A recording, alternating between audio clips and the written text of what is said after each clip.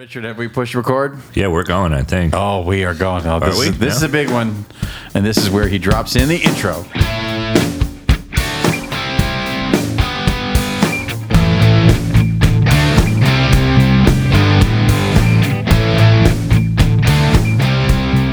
Ladies and gentlemen, we are here today at the BrandoCast with a gentleman. Well, there's a special guest who's lurking around in the background, Mr. Ahmet Zappa, who's responsible for this recording situation. Don't mind me. My guest today, when I thought I wanted to do my own thing, you, Mr. Posehn, were the first person that came into my brain because I built this podcast for you. Thanks, buddy. I truly built this podcast for you. Ladies and gentlemen, one of my favorite comics of all times, an actor. He's Bart on Big Bang Theory. You know him from Mr. Show. You know him from so many other things, but most importantly, he's a heavy metal ambassador. Yes. He's a heavy metal ambassador. He carries the torch for the rest of us metal nerds, pushing metal to the masses. Mr. Brian Posehn. Hey. Hey. We're also here with super producer Richard Sheltinga. Say hi, Richard. Hey, Richard. Hello. And as I said before, Ahmet Zappa is lurking around in the background. Full disclosure. I'm drunk. Full disclosure. We have just recorded. did We Ahmet's just show, recorded yeah. Ahmet's show, Rock Tales, which is our new show that's on Sirius. What channel is it on? It's on Volume 106, Sirius XM. Volume 106. Whatever. Yeah, because Right? you seem a little saucy too, by the way. Oh, because I'm we full He's on. like 30 shots in. What do you? Ahmet and Richard bought a ton of very nice booze from a fancy place in the Larchmont Village, and I'm a wreck. I'm gonna get sober tomorrow. I'm gonna go to AA. In fact, I know the meeting I'm gonna go to. I have a whole- Moore Park and Coldwater. I have a whole. That would be a good one, I bet. I have a whole day of work, and I've know had way too much exactly to drink. I have a date tomorrow. I'm going out to Malibu with a lady, and I might be hungover tomorrow. day date. A Go to day Malibu date. Beach Wait a and second. get that Well, steak. You have a? Is this real? Yeah. Is this science fiction? Like No. Lars Yeah, and the 'cause, Real? like, No, was it it's- always it's- Malibu? He just was talking about Malibu. I think you're like, Brian, I need to go to the sea once a week. Okay. You need to know this about stop me. Your friend Brendan needs to go to the sea one day a week. all right. Anyway, so I have a day tomorrow, but I'm so excited. I'm so excited to do the BrandoCast here today with Mr. Brian Posehn. Now, Brian, you have a new record out that the world needs. What is it called? It's called Grandpa Metal. Grandpa the band is Metal. called just Posehn. It's not my full name, just my last name. And Did you the work band on the Van font? Halen. Yeah, we did a Metallica font. Fuck yeah. Because we tried original fonts, things that no one's ever seen before, and you can't really beat the Metallica font. No, you can't. And, The and best we'll fonts see, are. We'll see if they take me to court. I don't think they will, because we're on Megaforce, which is where they started. So there's some history there, and they're pals. Oh shit! Yeah. So Oh, is there an umlaut? Yeah. no. But there's no umlaut You shit in the bed, bro. Metallica. Yeah, you think we should have added one? No, No, but- Posehn, where would you put the umlaut over the H? Over the O. Every letter. Yeah, over the O and over the E. Right. But it is the Metallica font. Yes. Okay, that's kind of amazing. Isn't the Metallica font available on Apple? Like when you log into your computer, I can't you think use so. that? Yeah, I feel like it. Because the Scorpions font, I remember when the Scorpions font was taken from like Rollerball. The movie yeah, Rollerball exactly. used Yes. the Scorpions Yeah, font. I remember no, that. Scorpions used the Rollerball font. I don't know. Wait, I literally just said the sentence. Scorpions use the Rollerball font. It's all right. It's all right to be sloppy. Okay. Anyway, so the album is out. Do we have anything that Not we yet, might? but by the time this airs, is that what you're trying to say? Is by the time this airs, it will be out? I don't know what I'm trying to say. All right. I don't know where I'm at. Comes out the 14th of February. Patton, it's so good to see you. God damn it. You're really good on AP Bio, brother. This is going to be long. Yeah. Thanks. Hashtag saveapbio.com. No. So the album. When is the album coming out? February 14th. Okay, February 14th. But there is stuff available Yes, on... you can already get our cover of Take On Me, and then our second single comes out next week of Grandpa Metal, and then we're doing 2 videos. And then we'll see. Is there a Take On Me video that's been finished? No, we're not doing that. But we did a video. We're doing a video for Grandpa Metal, and we're doing another song called "New Music Sucks." Because it does. Because it does. It's a thing that I've thought before. Yeah. And so I decided to make a song. Who's in the band? Our regular players, it's Scotty and myself and Brendan Small, and we write most of the music together. And then Joe Troman from Fall Out Boy and a bunch of other bands. Hilarious dude. He helped me write a couple of songs together, and then and plays on the record. And then Joey Vera from Armored Saint and Anthrax. Right. Not Billy Vero. No. And the Beaters. Thank God you said the Beaters, because I was like, who the fuck is that? But I remember the Beaters, and that makes you remember. I bet you Billy Vero would be mad that I would remember the Beaters first. Who fronted the Beaters? Remember the Beaters? They were so great. Me, I'm fucking Billy Vero. God damn it. And then the cover of Take On Me. Now the cover up. We have a little. Can we do a little? Yeah, little play taste some. of that? Yeah. It's all metal and shit. Ladies and gentlemen, this is Take On Me cover.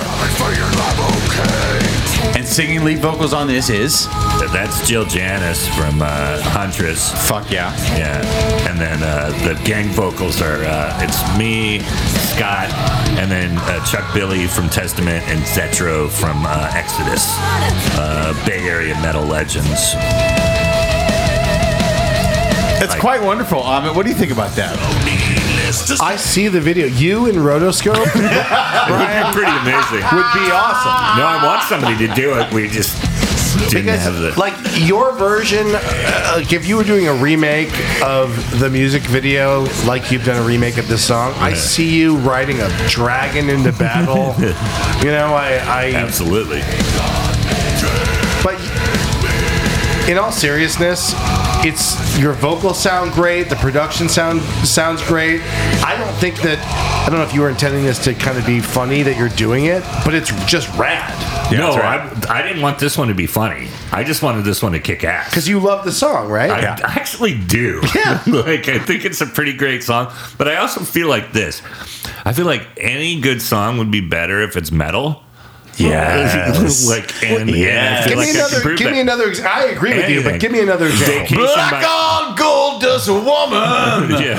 Rabbits on the feed a jam. He just threw I was out. going to say Vacation by the Go-Go's. Vacation, all I ever wanted. I thought you were going to do the vacation theme. I'm alright. Yes. Well, Nobody that's actually- worry about me. No, that's Caddyshack. Oh, that fuck. What? Yeah. That's Kenny Loggins. Yeah, Kenny Loggins. What's the Holiday Road? Yeah, see? Holiday Road. Can you promise me? We didn't start the fire. I would absolutely do Holiday Road next. Can we do it like an Evanescence cover? And I'd like to be Like Evan. that style? Yeah. Yeah, we could do that. Little Linkin Park. Yeah, little, you'll be like the rapper, like Yeah. that guy. Yeah. Or what was the guy from that terrible band that? That literally is every shitty band out there. I have so many answers for you. For like, what was the guy? I just thought Maroon 5. No, That was the first thing that came to my head, Maroon 5. Disturbed, the monkey guy. Wow. Wow. Wait, you don't actually like Disturbed? Not so much.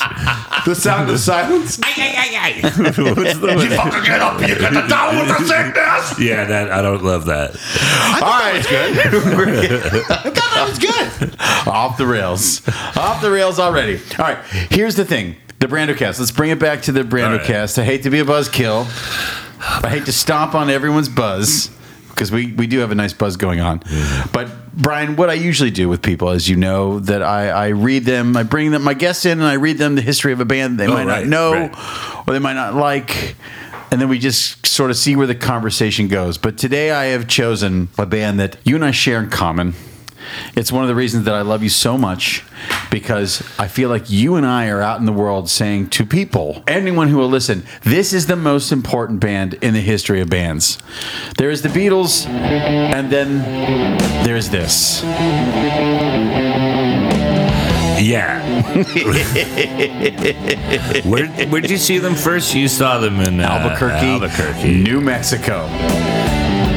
Ladies and gentlemen, today on the Brandocast, we are breaking down Iron Maiden. Iron Maiden are an English heavy metal band formed in East London back in 1975 by bassist and primary songwriter Steve Harris.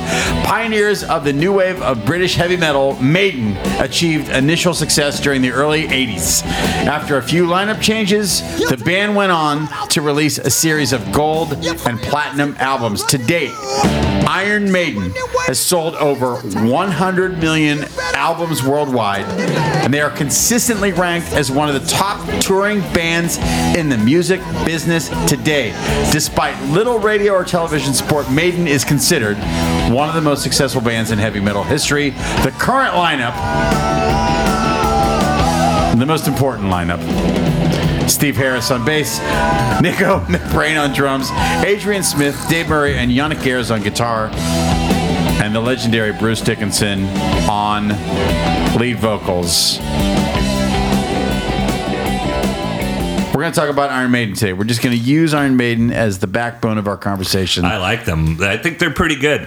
Can we just... They made a couple of good songs. Can we? I'm sorry to interject, but Yes. can we just address the guitar player in the room, Who? Do it. Yannick?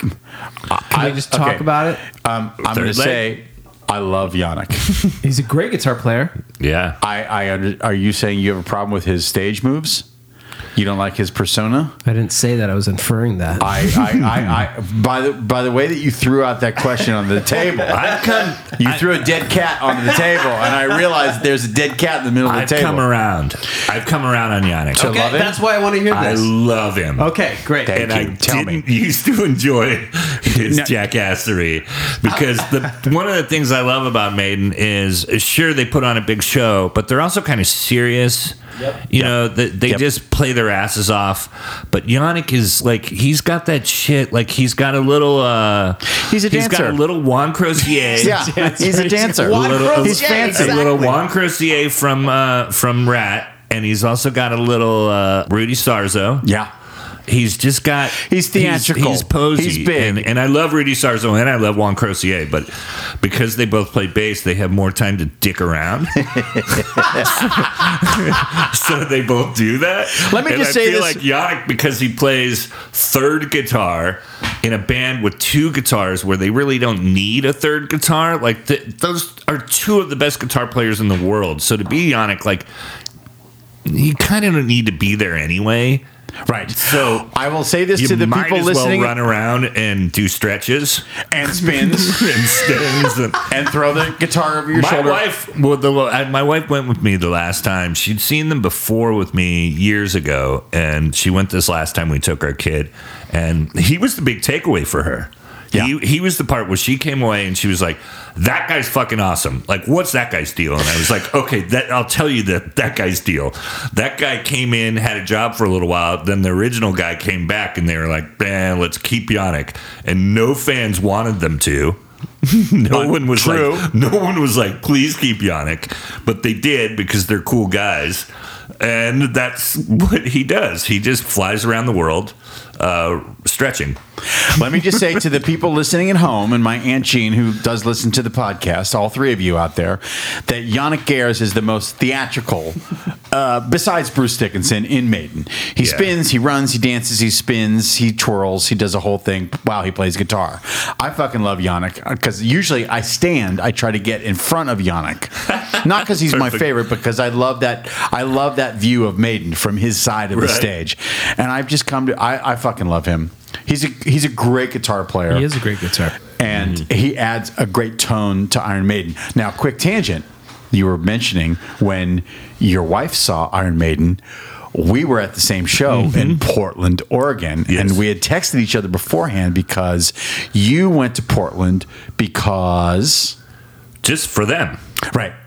Because you knew you couldn't go to see them in L.A. Yeah, I was going to be on this the road. last tour, on the Legacy of the Beast tour. And I just didn't want to miss it. I'd already seen the set list. Right. And I dorked out over it because the last tour they did was so new album heavy. And I love Maiden, but... The Book of Souls tour. You don't go to see the Book of Souls tour if you're not hoping that you want... You know, no one was like, I want 10 Book of Souls songs. And that's like what they did. And it was a little Book of Souls heavy for me. So this next tour, was more of the classics and more of the songs I really wanted to see. And you and your wife took your son. Yes. Which is fucking amazing. And then we came away, and that night he said, Dad, Iron Maiden's my favorite band. And I was like, fuck yes. Job done. And by the way, there were a bunch of... my kid wasn't the only kid there. Not at all. No, not by a lot. Yeah. He is maybe one of the littlest I saw because he still has to wear headphones because it gets so loud. So he goes into concerts with headphones on, and but because I saw teen kids with their dads, and that was always the thing. Like, I didn't want to force my kid to like this music, but I love going to shows and seeing guys with their kids. And I was always like, oh, that'll be great when I can finally bring my kid. Can I give you an emotional story on this point? Every time Maiden tours, I go to see Maiden with my best friends from college, Brent Olson, Bill Catlin, Jeff Benroff. We pick a different city to go see Maiden in. And this year we picked Portland because our friend Jeff lives in Portland. We've seen them in D.C. We've seen them at Madison Square Garden. I've seen them in Denver, Albuquerque, Chicago. It's just fun to go to a different city. So we're walking into the Portland theater, and we run into two guys our age, roughly, and a teenage guy. And my friend Jeff knew the two fathers, or the two guys, kind of knew the teen. They were like school, they live in the neighborhood, whatever. And we just said, hey, have a fun show. Nice meeting you, blah, blah, blah, blah, blah. And one of the older guys said, hey, this is Billy's first show or whatever. And okay, cool. They walk away, and I said, who was that? Was that the guy's son? My friend Jeff said, no, Billy's dad just died. And he was a huge Maiden fan. So the best friends decided to take the son to a Maiden show. Because the dad was going to do it. And it was like, we had a solemn moment, but at the same time, but awesome. Yeah, it's a sweet moment. I mean, I sort of botched the story a little bit, but it was like it was like, and the kid was happy, and he was like happy to be there, and they were like, and I was like, oh, that's why we fucking love this band so much. Huge part of it. Fucking Maiden. Yeah. When was the first time you saw Maiden? I didn't see them till Peace of Mind tour. Okay. I feel like that first tour, I don't know where they played it in California.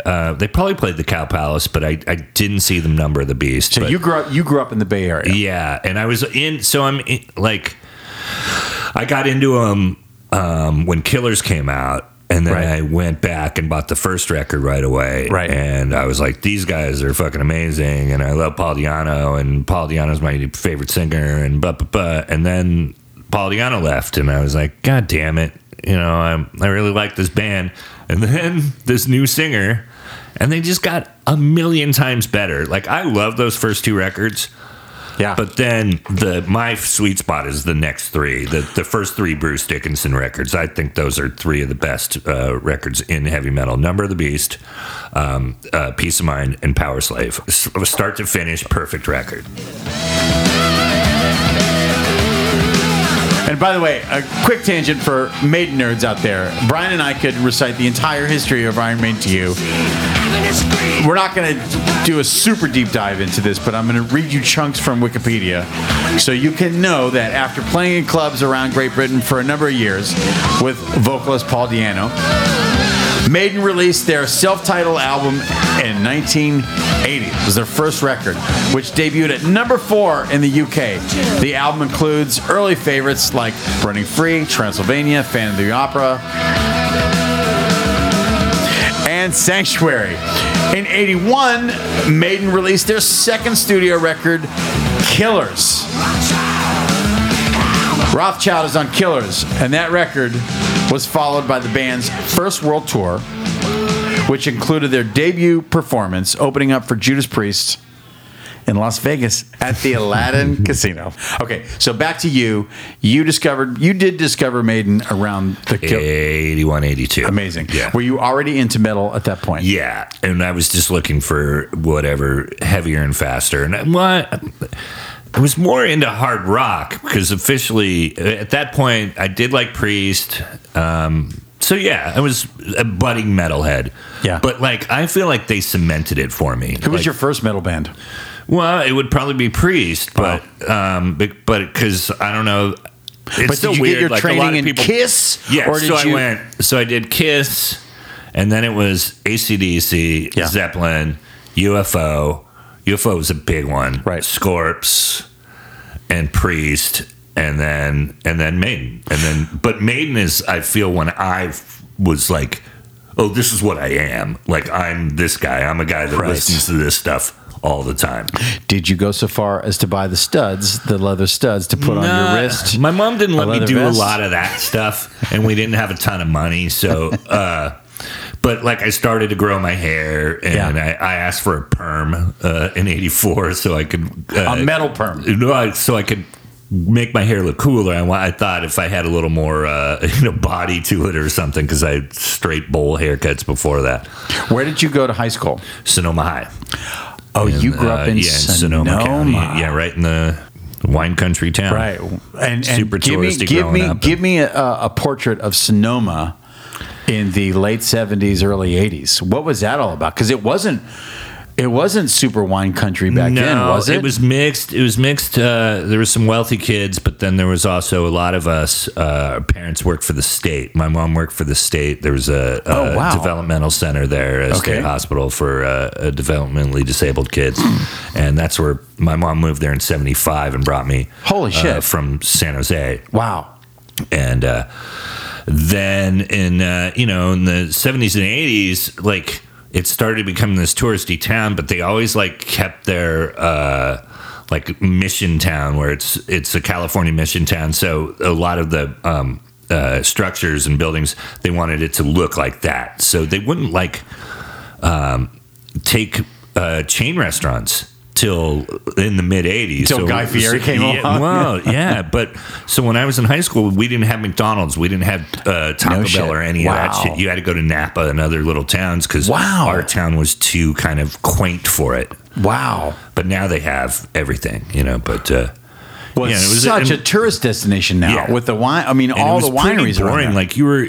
You're 45 minutes away from San Francisco, but it felt like you were a million miles away from it. Of then course. once we got licenses and started going to shows, the Cow Palace became our big go-to for all the bands. And that's like the first place I saw Maiden. I saw Rush there. I saw Van Halen there. And What was your first show at the Cow Palace?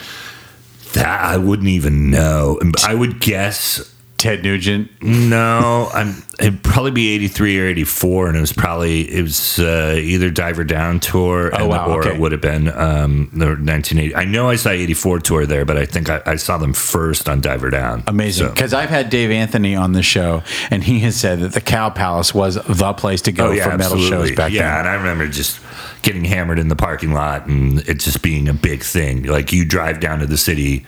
From Sonoma, we'd have a pony keg in my back of my friend's truck with a little camper shell. Fuck yeah! And we're pissing out the side of the truck as we're driving down. So you would have to drive. You would have to get an older brother, or you would have to drive down to Sonoma. My first concert was my mom's friend's daughter took me to see the Tubes and Y&T at the Petaluma Fairgrounds. And Y&T is amazing. Yeah, Y&T. Wow. And they were from the Bay Area. They had just gone from Yesterday and Today to Y&T, and it was Earthshaker. It was that Earthshaker tour. And they blew the Tubes away. Wow. And I went to see Y&T because I was already a fan. And she's got a man streak. Oh, yeah. But even Earthshaker, that record, so sick. The Petaluma County Fairgrounds? Yes. Wow. Yeah. Because Petaluma is basically the next town next door. Right over the hill. Right. Karen Kilgalf is... Absolutely. Karen Kilgalf is from yes, our Petaluma. old friend, our old pal. Wow. Amazing. I met her around that. Well, after high school. Right after high school we met. Oh, really? When we both started doing comedy. Well, we'll up get in to that. Sacramento, yeah. We're going to get to that, but I'm going to give you a little taste of this. And this is when it all changed. This is when it all changed. This is when a very young Brendan Smith was like, "What the fuck is this?" I couldn't even believe how much better they were. Yeah. Ladies and gentlemen, this is Run to the Hills, of course, Aunt Jean. By the end of 1981, lead singer Paul Di'Anno was sliding down a very dark rabbit hole due to drugs. With his performances kind of fucked up, Di'Anno was immediately dismissed following the Killer World Tour.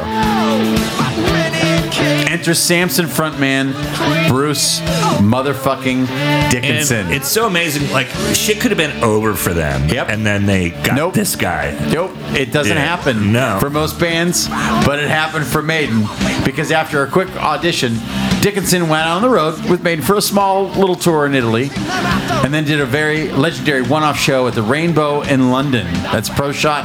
It's on fucking YouTube. The band hit the studio, and in March of 1982, they released their third studio record, The Number of the Beast. And then, like, no disrespect to Dio or Halford at all. But this guy blows everybody's balls off. Like, this guy wins. This guy wins forever. He's the best metal vocalist, in my I opinion, would say of all time. there's Freddie Mercury, and then there's Bruce Well, Dickinson. Freddie Mercury isn't a metal vocalist. No, I know. I'm telling you for like rock vocalists. I'm with you. 1 and 2.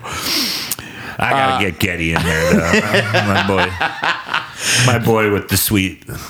What would you even call Getty style voice? I would call it Getty style. Yeah. I would just call it Getty style. Number of the Beast gave the band their first number one record in London. No, London is not the UK, and it was just massive. It's loaded with Maiden classics like "Hallowed Be Thy Name" and "Run to the Hills." Number of the Beast, yada yada. The band hit the road for a giant tour, and that was called the Beast on the Road Tour. But you did not see that tour. Nope. Right, neither did I, because they didn't come to Albuquerque on that tour. I think they did play the city, but I missed them. And they were. It was this weird stage, being 16, and it really depended on could I get somebody? Could it all line up? Could you get someone's older brother to can somebody drive into the me? city? Can I get my mom to approve it? Can I also scrape together the $20-$30, whatever? By senior year, I was going to every show because I saw the movie Fast Times at Ridgemont High. Yes. And I Mike Damoned the fuck out of all my fellow students. You pulled a Mike Damone. I scalped. You were a little scalper. Yes. Okay, so because we didn't have a Ticketmaster in Sonoma at that time, so I would have my mom take me to Santa Rosa. I'd go to Ticketmaster or Bass tickets at that time. I think it was Bass, right? And I'd just go to a Bass outlet and I would buy tickets for shows. I'd save up my money. And then I'd go and I'd resell them for a lot more to kids. And go for free. And then I would go to the show for free. And then I would also pay for the booze and gas for whoever was driving me, because I would go, hey, dude, I got us tickets. Wow. I also got, extra money, and let's get a pony keg. Because I scalped the shit out. I sold Alabama tickets I didn't go to. Alabama? The country band Alabama? Yeah. Who in the Clash? This is one of my biggest regrets. I had Who in the Clash tickets at Candlestick, and I didn't fucking go. I sold them instead. No. Wow. I didn't keep a set for myself because I was like, the Clash aren't as cool as Dead Kennedys, and now it's like, oh my god! And now it's like it's one of my biggest regrets. That was at Candlestick, probably. And I could have seen. I saw the Who later, of course, but I missed the Clash. I just saw the Who at the Hollywood Bowl. I kicked myself in the ass all the time going that, because I said earlier, I didn't love the Clash in high school. Right, but now you understand. That's the one power. of those ones but I did get to go to Maiden. Wow. Van Halen, Rush, Judas Priest. Wow. I think Great White opened for Judas Priest that tour up in Sacto. We went to Sacto Cal Expo. I would see a lot of shows at Cal Expo, and then later I saw Maiden at Cal Expo. What's Cal Expo? Cal Expo is the state fair up in Sacramento. Fuck yeah. Yeah. So Right, there's so a they lot of had like outdoor. the rodeo arena or whatever. Yes. Yeah. Because when I've said this on this podcast many times, for me, Albuquerque, New Mexico, every single heavy metal show in the 80s happened at Tingley Coliseum in the dead center of Albuquerque on the state fairgrounds. Like, I mean, literally Was on it Route outdoors 60. No, it was indoor. It was okay. a rodeo arena. Right, okay. Like a 10,000 seat rodeo That's arena. what Cow Palace felt like. Cow Palace was this. I think that's what they used to. That's why it's called that. I think they used to have rodeos and Well, kind of I animal believe shows or Dave whatever. Anthony Yeah. said when they built it, it was like, not 4-H, but it was like bring the fucking cows Hey, in and cow. buy them. Basically, yeah. Auction Hey, Cow Palace. place for cows. Yeah. Auction the fucking cows off. It was historically bad sound too. Is that true? Oh, fuck yeah. Echo I have good memories of it. Yeah, Yeah. I know people, sound nerds, talk about it, but not when you're seeing a Van Halen teenager, 84, not when yeah. you're seeing Maiden. Nah, it's great. No way. And the Bay Area fucking loves metal. That's the other thing. Yeah. Yeah, that's incredible. What were some of your favorite shows? If you can just give me a sprinkle in your mind, like these were very important Well, shows. Power for Slave me. Tour. Power Maiden. Slave Tour for Maiden, Which we'll talk about which in a I second. saw twice. I saw at the beginning of that tour and at the end of that tour, and I think I saw them at both places. I saw that I just mentioned. I think I saw them Cow Palace and I think Cal Expo, if Okay. I'm correct. It's all a blur, but Yeah. I would just go. Right. I went to as many shows as I could back then. Once I got the approval, and then once I started driving, it was all over. Wow. Like I would go to Sacto to shows or 16, is that the license in California? for me, yeah. And driving What- my mom's Pontiac Sunbird. Give me another big show that was like, oh, fuck, this is historic. But it doesn't have to be metal, or It doesn't have to be anything. Could be Pat Benatar. I don't care. One of my Go-Go's. Oh man, there's so many. So Metallica, Day in the Green, Like early Metallica? yeah. Oh yeah, with Cliff. Okay. Yeah. Wow. And then one of my all-time favorite shows is still Bad Brains at Rock. It wasn't the Rock on Broadway. It was across the Stone. Fantastic. The Stone was Holy like one shit. of our famous places in the city, and it was right on the main street there, right on Broadway, and down the corner is like Battery, where Metallica wrote that song Battery. It's about hanging out in that hood, and so that night we were pre-showing before Bad Brains and this band Leeway. It must have been 87, 88. Jesus. Had And- you just moved into the city? no, I was still living in Sacto, Okay. but we drove down. Me and my buddy who worked at Tower Records. I was by that point, I had the sweet job in Sacto. When I first started comedy, I was working at a skateboard shop, a pizza place, and a record store. Fuck Like, it. Wait, all- did you work at Tower Records in yeah, Sacramento? yeah. Holy shit. What was the name of the skate shop? Sacramento Surf and Skate? We sold a lot of like Bad Boy Club stickers and that 80s shit and And Oakley. Powell Peralta t-shirts. To the cool kids, the douchebags were buying all the Oakley shit and all the, because we sold to both. We had the cool skate kids coming in and buying, bubblegum surf wax and then, skating the curbs out in front of our store. But then the douchebags would come in to buy these Bad Boy Club shit for their Volkswagens that they had surf racks on that lived 2 hours away from the ocean. And Right. Just poser town.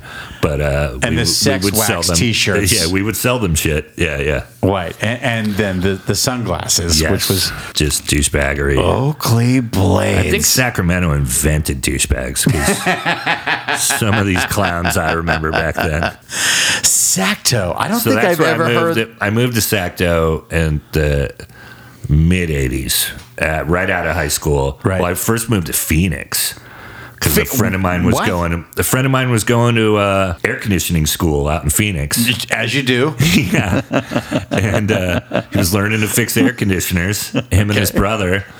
And I went out and lived with them, and we lived in Phoenix. I lived in Phoenix 6 months, and I worked at a car dealership, and I was miserable. Wait.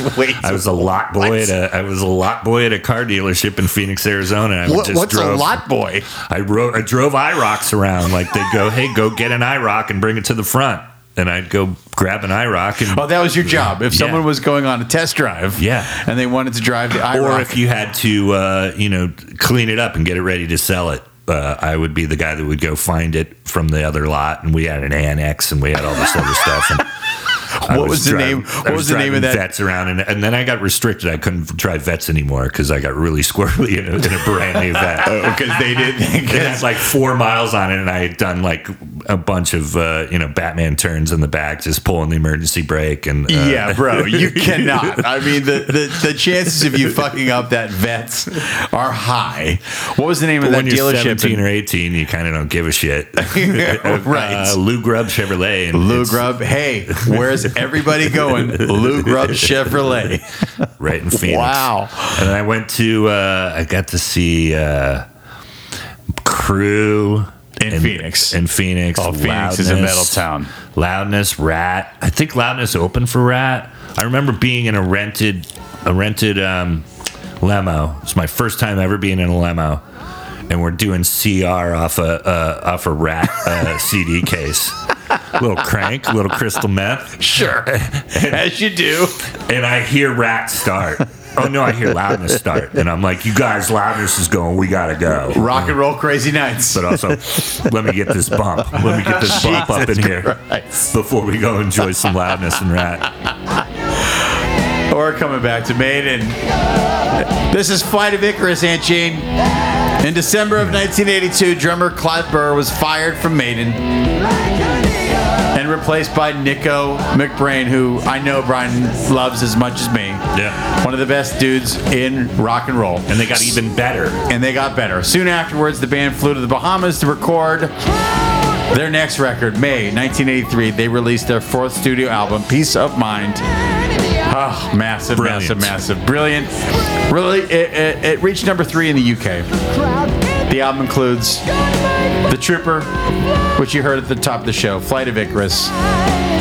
And soon after, they just hit the road for a massive tour.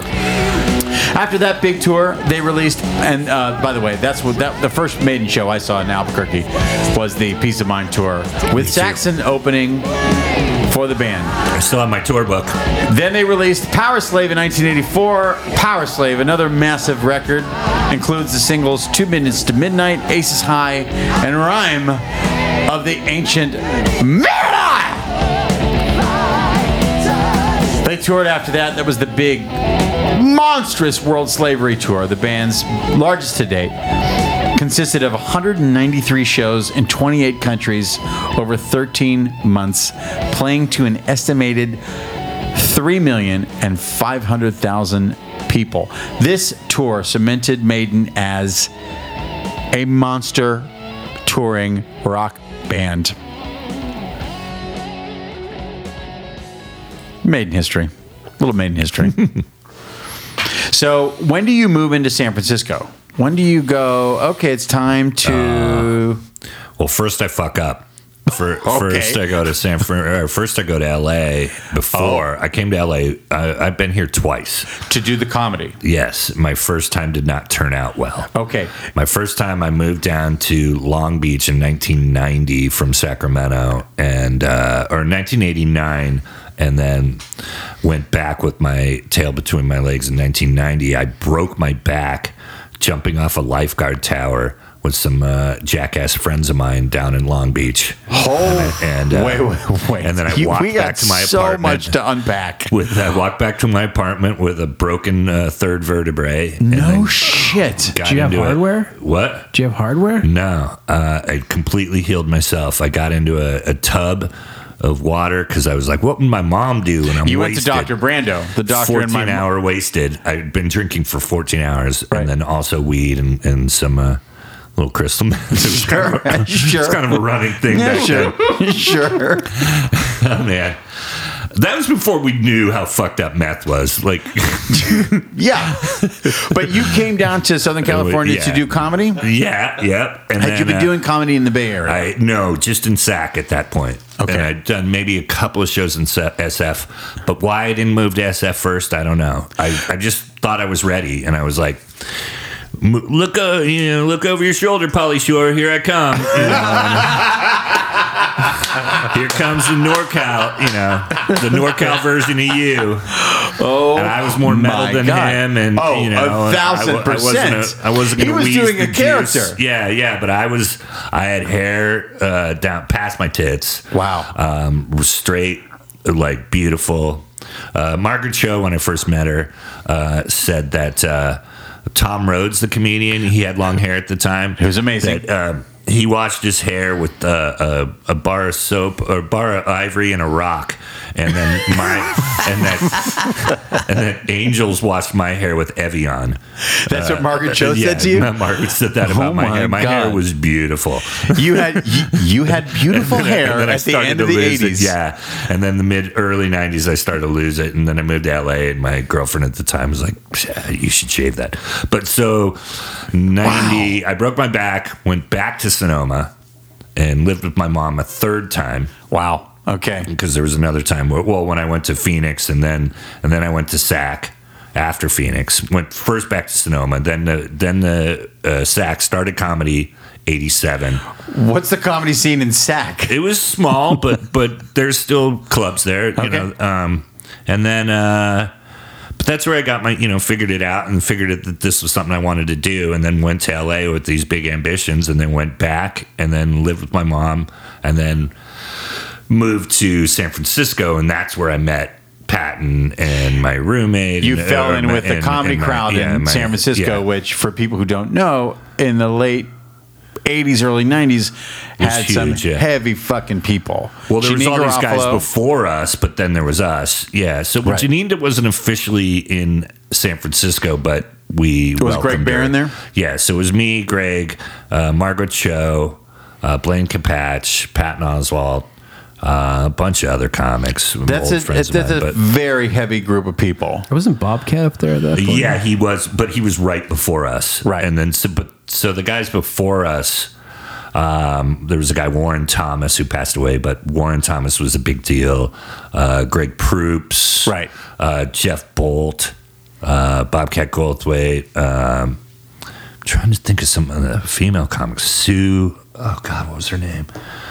Oh fuck! I can't pull her name out of my ass, but there was just great comics. And were you guys sort of doing a version of alt comedy, like not we were just kind of being the joke set up joke? We were doing kind of brick wall comedy. It wasn't really alternative yet, but till I saw Janine, like Janine was already doing her thing, and then David Cross came to town, and he and I met in SF, and then so when I moved to LA, one of my first jobs was working for him. Right after I worked for MTV first, and then we started Mr. Show, right? Which is, I mean, for you, that getting on Mr. Show it's still the biggest deal for me. Yeah, it's still the biggest deal for you because through that, I mean, I got every other sitcom, sitcom writers are like watching Mr. Show.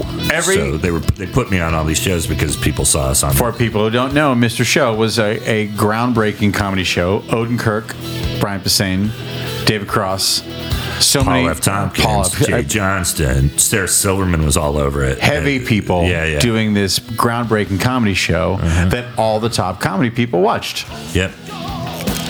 And it was already like.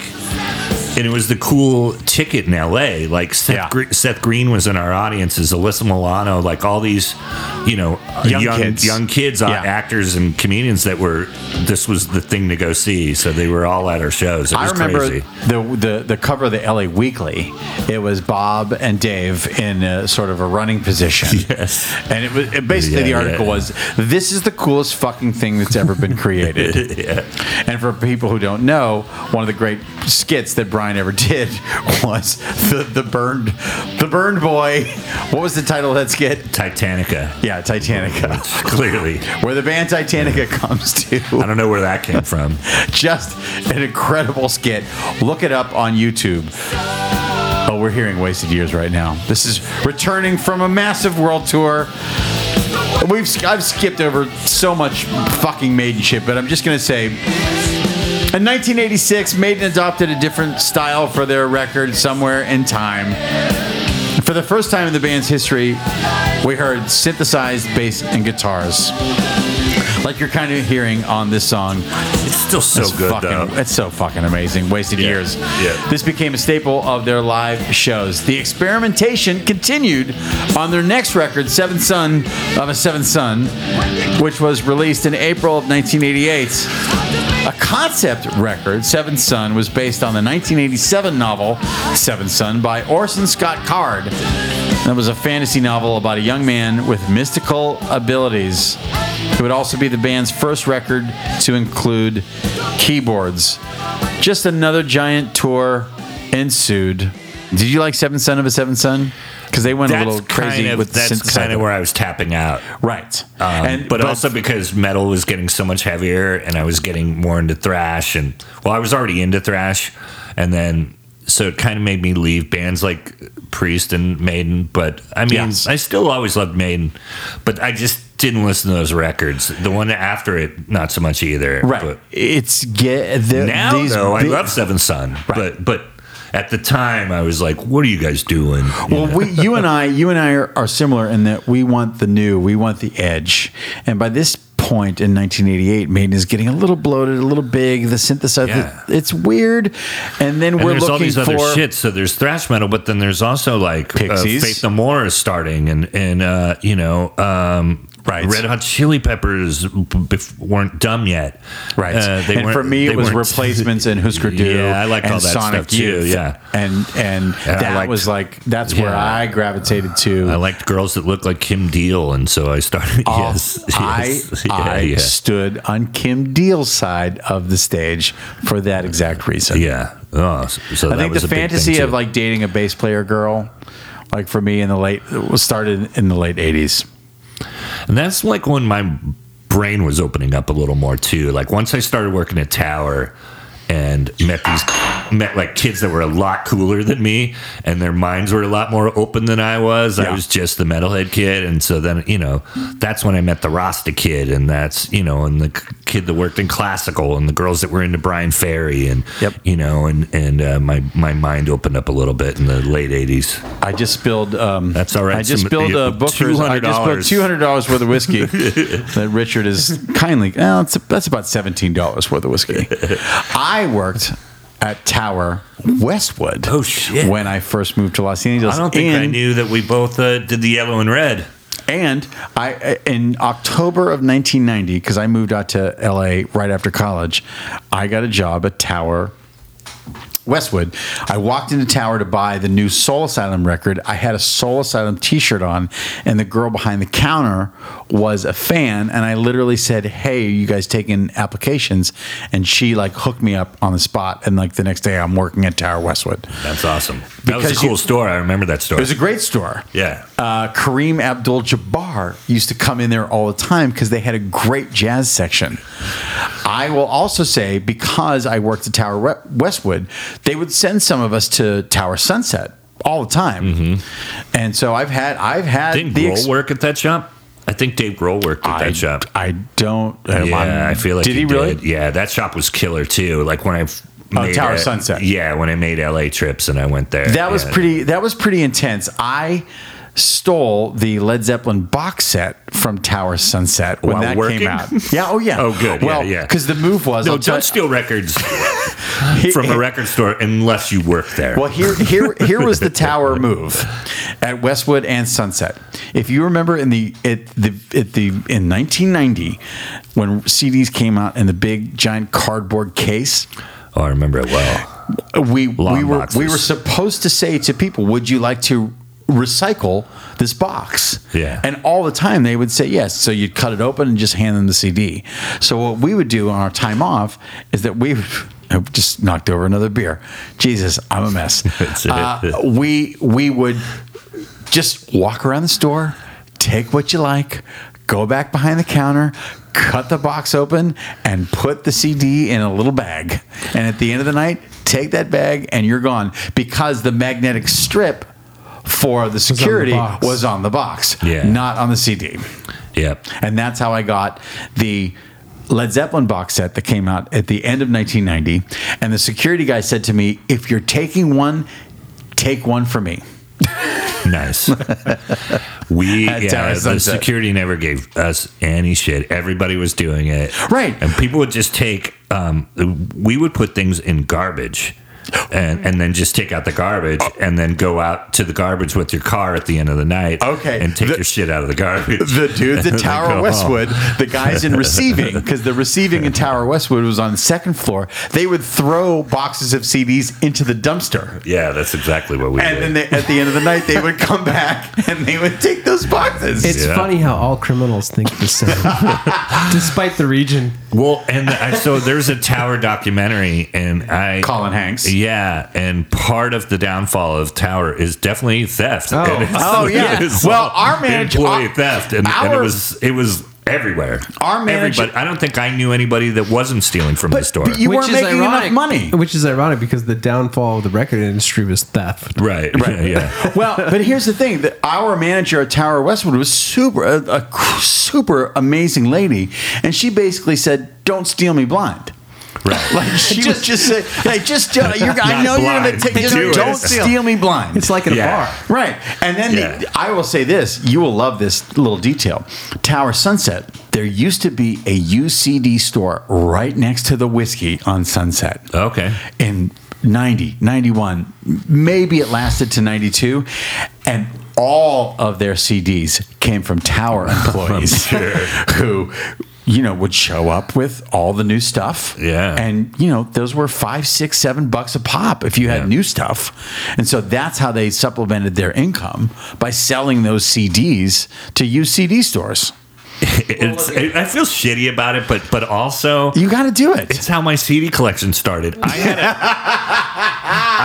I think I had 20 CDs before I bought a CD player, and it was when I was first started working at Tower, and I ripped off all these long boxes and bought records that I was like, well, I got to have 2112, I got to have this, and so my first CDs were like pretty much Maiden, Rush, Metallica, all my favorite shit. Absolutely. And then whatever records came out after that, I just started taking them. My morality around taking the CDs was, I will pay for what I want to support, and I will steal. Oh, I did both. I didn't steal everything. Yeah, you're right. Yeah, I did the same thing. I'll steal Empire by Queensryche because I don't know how I feel about Queensryche right now.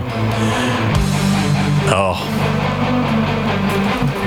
We could just do a podcast where Brian and I just listen to Maiden and we cry. And you see us on camera, just like. Oh, nice. You're just hearing Brazilians. This is Fear of the Dark. This is the sound of 250,000 Brazilians singing along to Iron They Maiden. sing the guitar parts. Yeah, singing the guitar parts. People need to understand how big Iron Maiden is in South America, especially in Central America. Our Latino brothers, our Brazilian brothers, our Argentinian and Chilean brothers Absolutely. fucking love Maiden. But they're big around the world. I mean, they're big in India, and they're big in fucking Tokyo and Asia and Sweden and everywhere. But nowhere bigger South than America. Central and South America. Yeah, As they for say, sure. when you go south of the border, it gets a little hotter. A little anxious when it's dark. Fear of the dark. Fear of the dark. Didn't love this song when it came out. Now I love it. Now it's like I get It's so goosebumps good. when I hear it. Like when good. the first version of it was kind of They lame. haven't written a shitty song, really. I don't think. They don't have a turbo lover.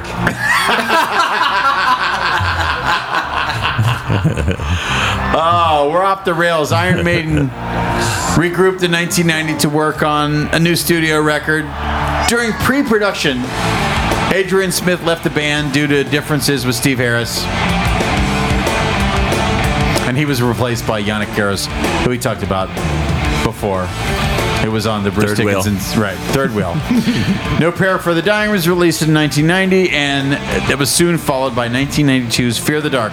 In 1993, Bruce Dickinson left the band to pursue a solo career, and he was replaced for the remainder of the 1990s by vocalist Blaze Bayley. Did you go to any Blaze Bayley shows? No. Yeah, neither did I. It was weird. There was a cover band. They were kind of a Maiden cover band in a way, even though the band itself was amazing. I may have, but I didn't. I think I blocked it out. I remember them playing at the Palace on Vine, and I was like, should I go? But I don't want to go listen to Blaze Bayley. Okay, let me just wrap up Maiden shit. I've skipped so much fucking Maiden talk. It doesn't matter. But I want to say this. Blaze Bayley was let go in January of 1990, and the band immediately got on the phone and begged Bruce Dickinson to come back to the band. He agreed, and so did Adrian Smith. With Gare's remaining, Maiden solidified the 3-guitar lineup, and they embarked on a hugely successful reunion tour. That tour consisted of over 100 dates and culminated in this show, January 2001, at the Rock in Rio Festival, where they played to an audience. I did see. Yeah, I saw that at Universal Amphitheater. Yeah. And they were back, and the rest is Maiden history because they have not split up. They're still. And then I think I've seen every going tour strong. since then. I have not missed any Maiden tour since Bruce came back to the band. Every time, and again, starting at this point, that's where me and my friends decided we're going to like vacation together. We're going to pick a different city every time they tour. And I will say this to people listening at home. It is one of the funnest concerts you could possibly go to because it's life affirming. The band has a goddamn good time playing, which is why I love them so much. I'm wearing an Iron Maiden shirt from this tour just for Brian. Well, dude, you and I have been partying for 3 hours. Holy shit. We've been partying for 3 hours. Food. Yeah. And I have to I gotta get ready for my date night. tomorrow. Damn it. Yeah. But I want to thank you from the bottom of my heart Thanks, so much for coming in.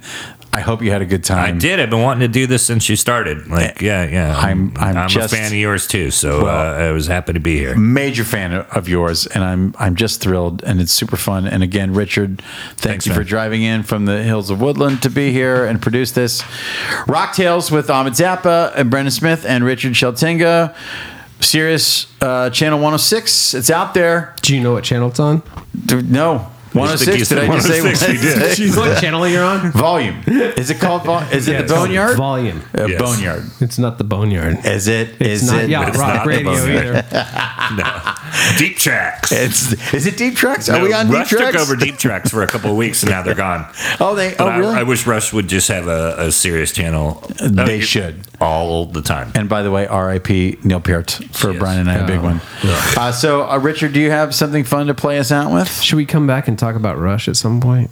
I would absolutely come by. Yeah. Well, Another I'll time. save that for Brian for another time. We'll come back and we'll God, talk about I'd love Rush. to do that. Do you have something fun to play us out with? There we go. I left alone. This is the My mind was blank. blood that flows through my veins. Get the memories. My tattoo. He's got a 666 on his fucking middle finger. Kat Von D played this song while she gave me this tattoo. Okay. Time out. Weave it back a little bit. I have a He just 666 said tattoo. he just said the words Kat Von D. My only tattoo is a Kat Von D tattoo because we were hammered at the Van Halen reunion. And you don't know this story? No. That's okay. No. We're ended on this All story. right, we'll end it on this story. Holy shit. So Scott Ian calls me and goes, Kirk Hammett got his hookup for the Van Halen show. Do you want to go in the Metallica van? We're going to go with Metallica guys. Oh, something And- just fell on my foot. No, I know. I'm name dropping. I'm doing some serious name dropping. But so it's all part of the story. It all ties in. So I go with my tattooed heavy metal friends. My buddy who's up for a Grammy tonight, Mark Asagueda from Death Angel, joins us. And so me and Mark and Scott and Kirk and a couple other friends, we cruise in. We've got Metallica security with us, takes us right to the sound, right where the sound is at the Forum. And there's only 200 people in the Forum. It's a friends show. And so Van Halen has just invited friends and family, and we're part of that. And we just watched the entire set from the middle of the room. And I'm sitting there with Kirk, with Mark, who, Death Angel is also one of my favorite bands. And I'm just nerding out. Show ends. they go, you want to go back and meet Dave? And I'm like, oh, fuck. So we go back. We meet Dave. Dave's like, hey, man. He sees me and he goes, I know you. And I'm like, no fucking way do you. And he's like, Sarah Silverman program. She's a funny bitch. And I was like, okay. well. But cool. But yeah. So then he goes, hold on. Wolfgang's here. We got to wait for Wolfie to leave because Wolfie's playing bass. Wolfie has to leave the building. And then before the Coke can come out? No, not Coke. But as soon as Wolfie leaves, then the Jack came out. So, like, Dave looked at the security guards like, is Wolfie gone? He's like, yes. Then a couple bottles of Jack came out. Then the weed came out. So now I get high and drink Jack Daniels with these heroes of mine. And then we leave. And we're wasted. And then we go to the Rainbow. And we're at the Rainbow. And we close the Rainbow. And now it's 3 a.m. And Kirk goes, we should all get 666 tattoos. And I'm like, yeah. Yes, we should. He got like he doesn't have a tramp stamp. His is on his ass, I think. The same tattoo that you have on your middle finger. Yeah, and it's the Omen style 666. And Scott got his on his finger just like me. Scott's wife got hers behind the ear. Mark Asaguere, I think, got a tramp stamp. and we all got them, and we call Kat Von D at 3:30. They're like, where can we get tattoos at 3:30 in the morning? Yeah, yes. And so she's at her studio, a little hammered, and so we show up at the studio on Fountain in La Brea. Yeah, now it's 3:34 in the morning. We get there, and we all got tattoos, and she goes, do you want to hear the song? And she put she put Number of the Beast on for my as I got my tattoo. Jesus fucking Christ. And I don't really need another tattoo with that one. That's one of the best stories I've ever heard in my life. I don't think there's another way to end the Brando cast. Well, the best is, so I get home. Oh, yeah. And my wife is like, why the fuck are you home at 6 a.m? What